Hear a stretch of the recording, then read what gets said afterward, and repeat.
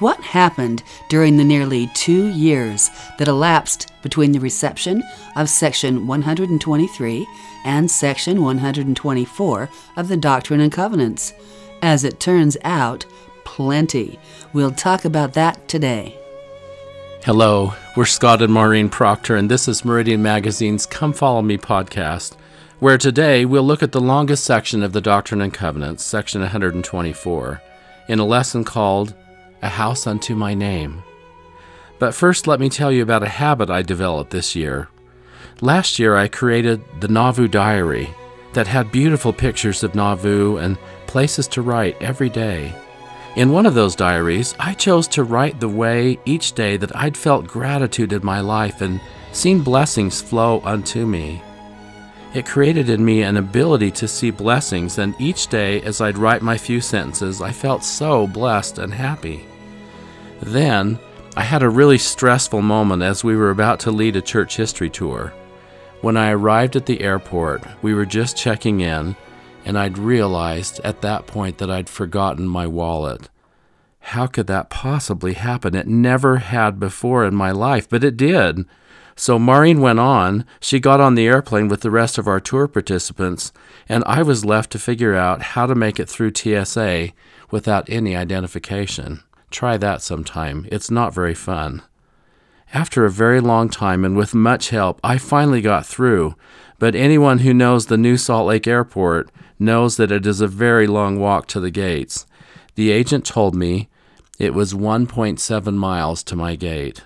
I ran to try to get on my flight, but just as I arrived, they closed the door and would not let me on. I had missed it by 30 seconds. My disappointment and stress were huge, especially when I tried so hard to make that plane. I would have to catch a plane in a few hours and miss our orientation meeting that evening in Boston. You know what I did to calm down? I sat and read through my Nauvoo diary and about 100 of the entries that I'd made about gratitude through the year. My stress turned into joy and a sense of the many blessings I have. It was a sweet few hours instead of a miserable time. I actually loved it. For this coming year, I have created the Kirtland Diary for Thoughts and Personal Revelation. It is full of my best photos from Kirtland that take you back to that era, as well as a little place to write for each day. The intent is to have a place for you to record quickly on a daily basis those special thoughts that come to you, those moments where you've seen the Lord's hand in your life that day, those blessings that you've seen. It is a great Christmas gift for each family member, with the invitation to record their thoughts and insights. We gave them to all of our grandchildren over 8 years old. It is a way to create a heavenly habit. You can see the Kirtland Diary for Thoughts and Personal Revelation at latterdaysaintmag.com/Kirtland. Again, you really should come and see this journal at latterdaysaintmag.com/Kirtland. Section 124 of the Doctrine and Covenants was received January 19, 1841 in Nauvoo, nearly 2 years since Joseph had received Section 123 in the Liberty Jail. In that 1838 and 1839 era, the saints had suffered brutally in Missouri at the hands of not just mobs, but the Missouri militia, who took Governor Lilburn W. Boggs' extermination order quite literally, intending to turn Far West into a killing field. Latter-day Saints who lived outside of Far West were pushed in and lived through that winter exposed to the weather, starving, without decent food, because the Missouri militia had ridden horses through their crops and shot their hogs and cattle to turn into rotting carrion on the ground. Many died, and many barely escaped with their lives as they struggled, sick and heartsick, back across Missouri to the shores of Illinois. In our modern terms, it would be hard to describe the PTSD this people must have experienced. The 1,800 souls in Quincy, Illinois were kind to the thousands of Latter-day Saints who streamed in, badly outnumbering them, but, of course, it could only be a temporary refuge. Should the Saints build a city again? Look what happened to them when they built. They had tried that now in Kirtland, Independence, and Far West, and every time the vilest kind of persecution had been heaped upon them. What's more, if it hadn't been for following the revelation given in section 118 in 1838, it would be the worst possible time to send the 12 away on a mission to Great Britain. Surely Joseph Smith needed his top leadership, the people he could count on. Would the Lord really ask him to send them on missions right now to faraway England, while the Latter-day Saints were scattered and sick and exhausted? This must have been one of those times when following revelation seemed completely against logic and reason. But Joseph knew the Lord, and knowing him, completely trusted him. God's view was completely beyond what any mortal could see. What the seasoned learn about revelation is that the Lord gives more direction than he does explanation. Surely the need amidst the stricken saints was greater than the need to go on a mission. But no.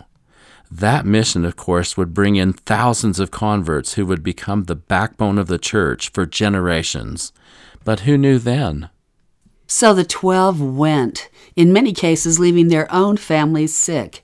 As Brigham Young and Heber C. Kimball were leaving, their own families were sick, and both of them were seriously ill themselves. Heber said, "It appeared to me as though my very inmost parts would melt within me at leaving my family in such a condition, as it were, almost in the arms of death. I felt as though I could not endure it. I asked the teamster to stop and said to Brother Brigham, 'This is pretty tough, isn't it? Let's rise up and give them a cheer.' We arose and, swinging our hats 3 times over our heads, shouted, 'Hurrah! Hurrah! Hurrah for Israel!' Wilford Woodruff, on his part, dragged himself up from his bed, blessed his sick wife Phoebe, and left her almost without food or the necessaries of life to leave on his mission for England. Although feeble, he wrote, 'I walked to the banks of the Mississippi River. There President Young took me in a canoe and paddled me across the river. When we landed, I lay down on a side of sole leather by the post office to rest.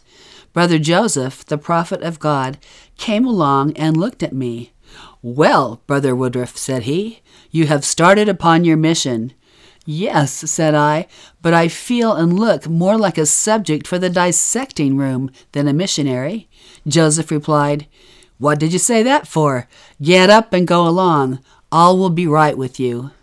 I just love that scene so much. The faith of Joseph, but also the faith of the 12. I do not believe, Wilford later wrote, that ever a company of men attempted to perform a journey and mission of such extent and magnitude under such unparalleled embarrassments and circumstances as did the Quorum of the 12 and others that started for England in 1839. But oh, the fruits of that mission! For example, Wilford Woodruff went to John and Jane Benbow's farm, where he began preaching to the United Brethren, and all 600 of them were baptized except for one. The Lord could see what the struggling saints in Nauvoo could not see. And we are forever grateful the 12 left on those missions at that inopportune time. So the question is, should the saints build again? Sidney Rigdon told Joseph Smith, absolutely not. Whenever we build a city together, we bring trouble on our heads. But Joseph said they must, and finally in his search, purchased 3 tracts of land in the horseshoe bend of the Mississippi River that were called Commerce. He changed the name to Nauvoo, which in Hebrew means beautiful place or beautiful setting or city beautiful. It was a beautiful place, but it took an eye to see it because it was also a mosquito-ridden swamp that would require draining before it was even usable. When the saints first began to move into Nauvoo, living in tents and makeshift shelters while they began to build cabins, they suffered from malaria as the 12 had, but they also had an outpouring of healing. Wilford Woodruff recorded, on the morning of the 22nd of July, 1839, Joseph arose, reflecting upon the situation of the saints of God in their persecution and afflictions, and he called upon the Lord in prayer, and the power of God rested upon him mightily. And as Jesus healed the sick around him in his day, so Joseph, the prophet of God, healed all around on this occasion. He healed all in his house and dooryard. Then, in company with Sidney Rigdon and several of the 12, before they had left on their missions, he went through among the sick, lying on the bank of the river, and he commanded them in a loud voice, in the name of Jesus Christ, to come up and be made whole, and they were all healed. When he had healed all that were sick on the east side of the river, they crossed the Mississippi River in a ferry boat to the west side, to Montrose, where we were. The first house they went into was President Brigham Young's. He was sick on his bed at the time. The prophet went into his house and healed him, and they all came out together. As they were passing by my door, Brother Joseph said, "Brother Woodruff, follow me." These were the only words spoken by any of the company from the time they left Brother Brigham's house till we crossed the public square and entered Brother Elijah Fordham's house. Brother Fordham had been dying for an hour, and we expected each minute would be his last. I felt the power of God that was overwhelming his prophet. When we entered the house, Brother Joseph walked up to Brother Fordham and took him by the right hand. In his left hand he held his hat. He saw that Brother Fordham's eyes were glazed and that he was speechless and unconscious. After taking hold of his hand, he looked down into the dying man's face and said, "Brother Fordham, do you not know me?" At first he made no reply, but we could all see the effect of the Spirit of God resting upon him. He again said, "Elijah, do you not know me?" With a low whisper, Brother Fordham answered, "Yes." The prophet then said, "Have you not faith to be healed?" The answer, which was a little plainer than before, was, "I am afraid it is too late.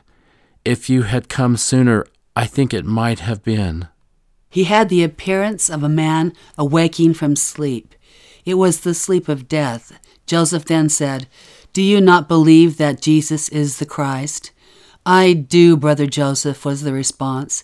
Then the prophet of God spoke with a loud voice as in the majesty of the Godhead. "Elijah, I command you in the name of Jesus of Nazareth to arise and be made whole."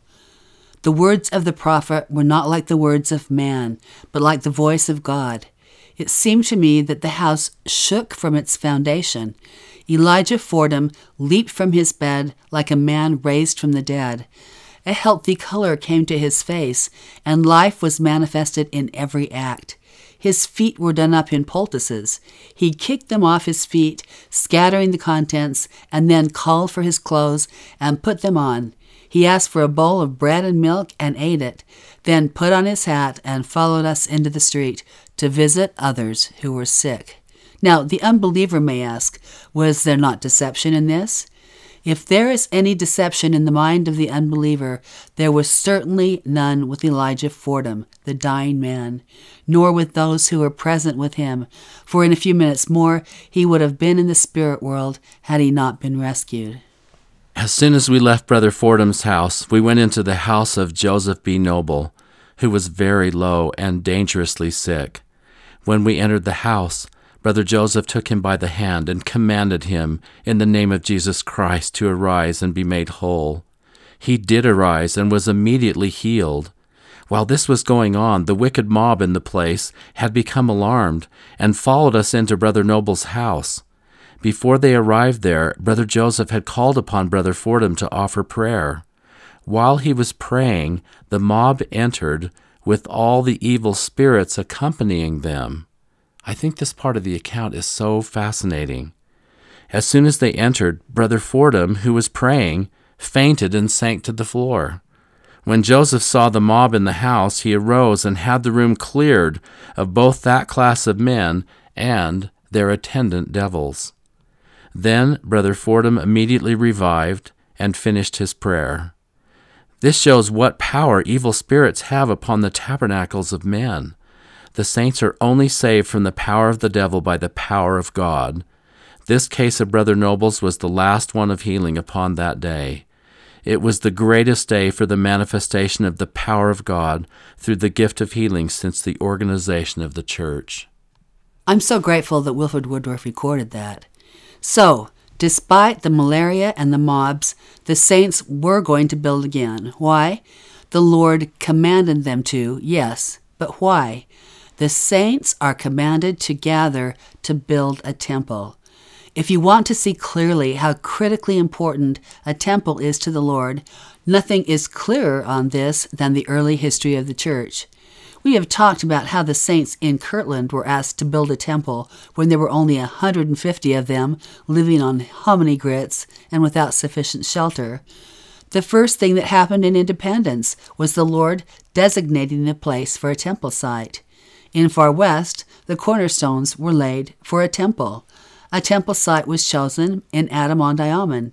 In every case, a temple was a priority, as important as survival. Clearly, the Lord's endowment of priesthood power to the saints in a temple is necessary for their survival and flourishing, and so they can fulfill their remarkable stewardship of preparing the world for the Lord's second coming. These binding covenants are essential for our blessing and to live with God's covenant power upon us. That is no different today. Since April 2018, when Russell M. Nelson became our prophet, 16 talks in General Conference have been given about the temple, and 10 of those were from him. Our prophet has announced 83 temples. We cannot underestimate the power of the temple. President Nelson said, "And to each of you who has made temple covenants, I plead with you to seek prayerfully and consistently to understand temple covenants and ordinances. Spiritual doors will open. You will learn how to part the veil between heaven and earth, how to ask for God's angels to attend you, and how better to receive direction from heaven. Your diligent efforts to do so will reinforce and strengthen your spiritual foundation." Elder John A. Widstow wrote, "To the man or woman who goes through the temple with open eyes, heeding the symbols and the covenants, and making a steady, continuous effort to understand the full meaning, God speaks His word, and revelations come. The endowment is so richly symbolic that only a fool would attempt to describe it. It is so packed full of revelations to those who exercise their strength to seek and see, that no human words can explain or make clear the possibilities that reside in temple service. The endowment which was given by revelation can best be understood by revelation." The temple is a conduit to heaven, so, of course, they would build again. They would build again to build a temple. In section 124, so much of what would be required in Nauvoo was laid out. New members of the First Presidency and Quorum of the 12 were determined. The saints were commanded to build the Nauvoo House, where guests could come, visit Nauvoo, and learn about the saints. Joseph is commanded to send a proclamation to the world, to all the kings of the world and the four corners thereof. But most important of all was the call to gather to build a temple. We hear in section 124, "And send ye swift messengers, yea, chosen messengers, and say unto them, Come ye, for there is not a place found on earth that he may come to and restore again that which was lost unto you, or which he hath taken away, even the fullness of the priesthood. And verily I say unto you, let this house be built unto my name, that I may reveal mine ordinances therein unto my people. For I deign to reveal unto my church things which have been kept hid from before the foundation of the world, things that pertain to the dispensation of the fullness of times. If ye labor with all your might, I will consecrate that spot, that it shall be made holy." This was a promise that the saints took seriously. In August 1840, Joseph Smith announced to the church members in Nauvoo that the time had come to build a temple. And then in January 1841, this revelation in section 124 was given. William Weeks, who had been appointed architect and superintendent of the project, was guided by Joseph Smith, who said, I have seen in vision the splendid appearance of that building illuminated, and will have it built according to the pattern shown me." When architect William Weeks brought him the plans, Joseph asked where the round windows were that should go between the first and second floors to let light stream into the temple. Weeks protested that structurally he thought it impossible to put round windows in that place, for they could not bear the weight of the building above them. To this Joseph answered that he had seen the round windows in the vision, and that was the way the Lord wanted it to be. They had to find a way to do it. The temple was so important to them that even as time went on and it was clear that persecutions might make it impossible to stay in Nauvoo, Brigham Young said at the October 1845 conference, "I would rather pay out every cent to build up this place and receive an endowment, even were I driven the next minute without anything to take." Wow. That was prophetic. But in 1841, they were just beginning, and the immediate challenge was to find the workforce and the means to take on this formidable challenge. As we have said, the saints were lacking in numbers, skills, and wealth, having recently been driven from far west. Many battled daily looking for flour, milk, eggs, and other food staples. Still, the funds and workforce came from the church members in the form of two types of tithing. Members contributed their regular tithing on their increase, and sometimes this was in-kind donations. They also donated one in every 10 days to work on the temple. Don F. Colvin, who has written a book called Nauvoo Temple, A Story of Faith, said, "Louisa Decker records that her mother sold her best china dishes and a fine bed quilt to contribute her part. Many contributed horses, wagons, cows, grain, beef, pork, and other provisions for use by the temple workmen and their families. Workmen's wages were in large part paid from those resources. Women unable to donate money or work on the building gave blankets, clothes, and other items, or spent their time knitting socks and mittens and making other clothing for the workmen. Some farmers contributed the use of teams and wagons. Others sold part of their land and donated the money to the temple. In the April conference of 1844, the Women's Relief Society was called upon to participate in a special fund for purchasing nails and glass. The women were given the privilege of donating 1 cent per week or 50 cents per year. The call was to raise at least $1,000 by this method. By December, nearly $600 had been collected, and by March 1845, just 1 year from when the challenge was issued, the full amount of $1,000 had been received. Women were then invited to continue their fundraising efforts until the temple was finished. Some of the individual stories of sacrifice are particularly stirring. Colvin reports Charles Lambert, a master workman and contractor in England, arrived in Nauvoo in the early part of 1844 as a convert to Mormonism. Showing his credentials, he applied for work at the temple. He recounted that Reynolds Cahoon of the building committee said, "If you can work, we can do with your work, but we have nothing to give you." I replied sharply, "I have not come here to work for pay. I have come to help build that house," pointing to the temple. Though many skilled workmen left for other employment because of lack of tithes to pay wages, Charles Lambert did not. Having no working clothes, since he had not worked as a tradesman for some time, he appeared for work in what he had worn while a contractor in England. He reported to the workshop in a good suit and a high silk hat, put on an apron, and commenced work. Generous with his labor, he later cut a capstone, bought it, and when finished, he gave the stone and labor free of all charges. William W. Player was the principal setter of stones on the temple, laboring on its walls from June 1842 until they were completed. As a new convert to the church, and apparently recruited by church leaders, he had come from England with the full intention of working on the temple. During the fall and early winter of 1842, he continued at his post in spite of sickness and cold weather.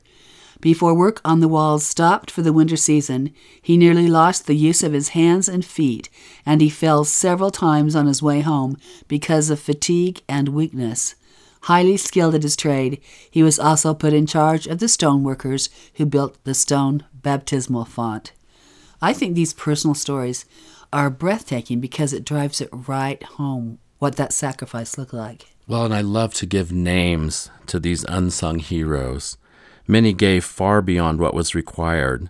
Joseph Taranto was a native of Sicily and a recent convert to the church. He had come to Nauvoo during the late spring of 1845.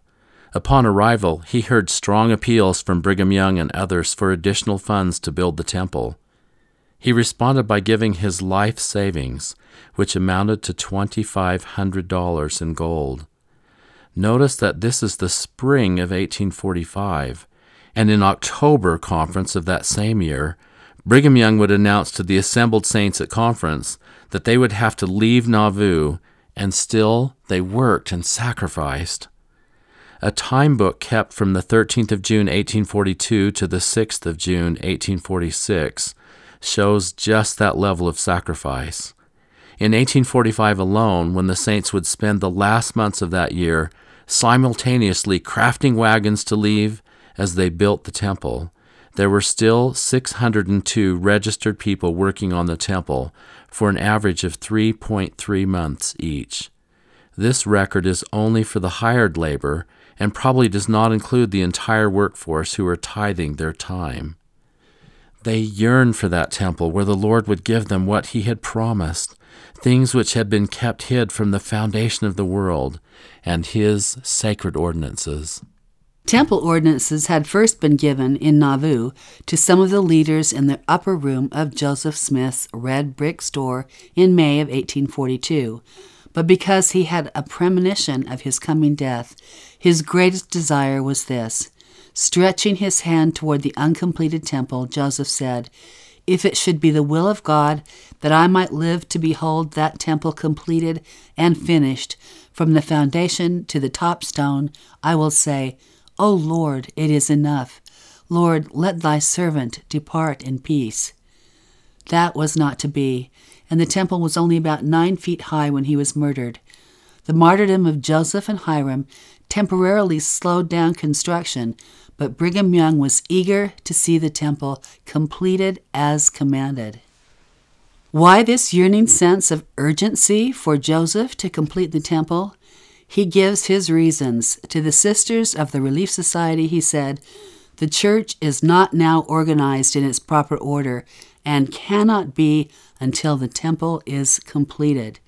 To the elders he had said, "You need an endowment, brethren, in order that you may be prepared and able to overcome all things." David R. Crockett wrote, on the 16th of March, 1845, Brigham Young expressed an urgency for the saints to hasten their work on the temple. He promised the saints that if they worked on the temple, they would be blessed, that the Lord would make it up to them when their crops were harvested. On the following day, 105 extra workers showed up to labor on the sacred building. On the 24th of May, 1845, the walls were complete, and the capstone was ready to set into place. On the 5th of October, 1845, General Conference was held in the temple. The windows were in, temporary floors laid, pulpits constructed, and seats brought in. Brigham Young dedicated the partially completed temple as a monument of the saints. The church leaders announced that because of continued persecution, the saints would soon vacate the city. Nevertheless, construction continued on the temple. The saints were counseled to pay their tithing to raise desperately needed funds. Heber C. Kimball proclaimed, "I would rather go into the wilderness with a pack on my back and have the temple finished than to go with my wagon loaded down with gold and the temple not finished." This faith is just so impressive. It just moves me so much. It just makes me want to be all in. All in as they were. At all hazards, they would do what it took to obey the Lord. Since the church leaders decided to use the attic level of the temple to administer the temple ordinances before the saints left Nauvoo on the 30th of November, 1845, the attic level was dedicated. As he had done at the Carthage jail, John Taylor sang the hymn which we associate with Joseph's death, "A Poor Wayfaring Man of Grief."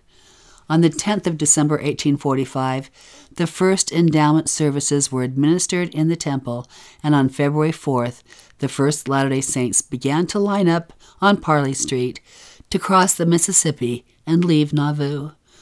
I can hardly imagine anything more poignant. Do we have words to express the courage and tenderness of a people who built wagons while they finished their temple? Knowing they had to leave when the conflicts heated up with their neighbors and they saw they had to abandon their homes, instead of stopping work on the temple, they stepped up their labors. At one point, Brigham Young said, "Such has been the anxiety manifested by the saints to receive the ordinances of the temple, and such the anxiety on our part to administer them, that I have given myself up entirely to the work of the Lord in the temple, night and day, not taking more than 4 hours' sleep upon an average per day, and going home but once a week." You know, Maureen, as I was reading section 124, it really struck me. The Lord said to them, "You will have sufficient time to build this temple." And they're all so excited to receive this endowment that really nobody knows what it is. It's just going to be this great gift of power from the Lord, a gift of knowledge and revelation. And they did have sufficient time. They had 56 days to use the temple. And they got about 5,600, a little over 5,600 people through and 2,000 couples sealed. And then they left it. It just moves me to no end. It just moves me to no end. Every time we go to Nauvoo, I just can't quite grasp this kind of sacrifice. It just overwhelms me. Or this kind of legacy that we all share as church members, whether we have blood there or not, it doesn't matter. What a legacy we have of faith. Colvin reports, on the 2nd of January, 1846, in the celestial room of the Nauvoo Temple, Brigham Young uttered these prophetic words: "We can't stay in this temple but a little while. We have got to build another house. It will be a larger house than this, and a more glorious one. And we shall build a great many houses. We shall come back here, and we shall go to Kirtland and build houses all over the continent of North America."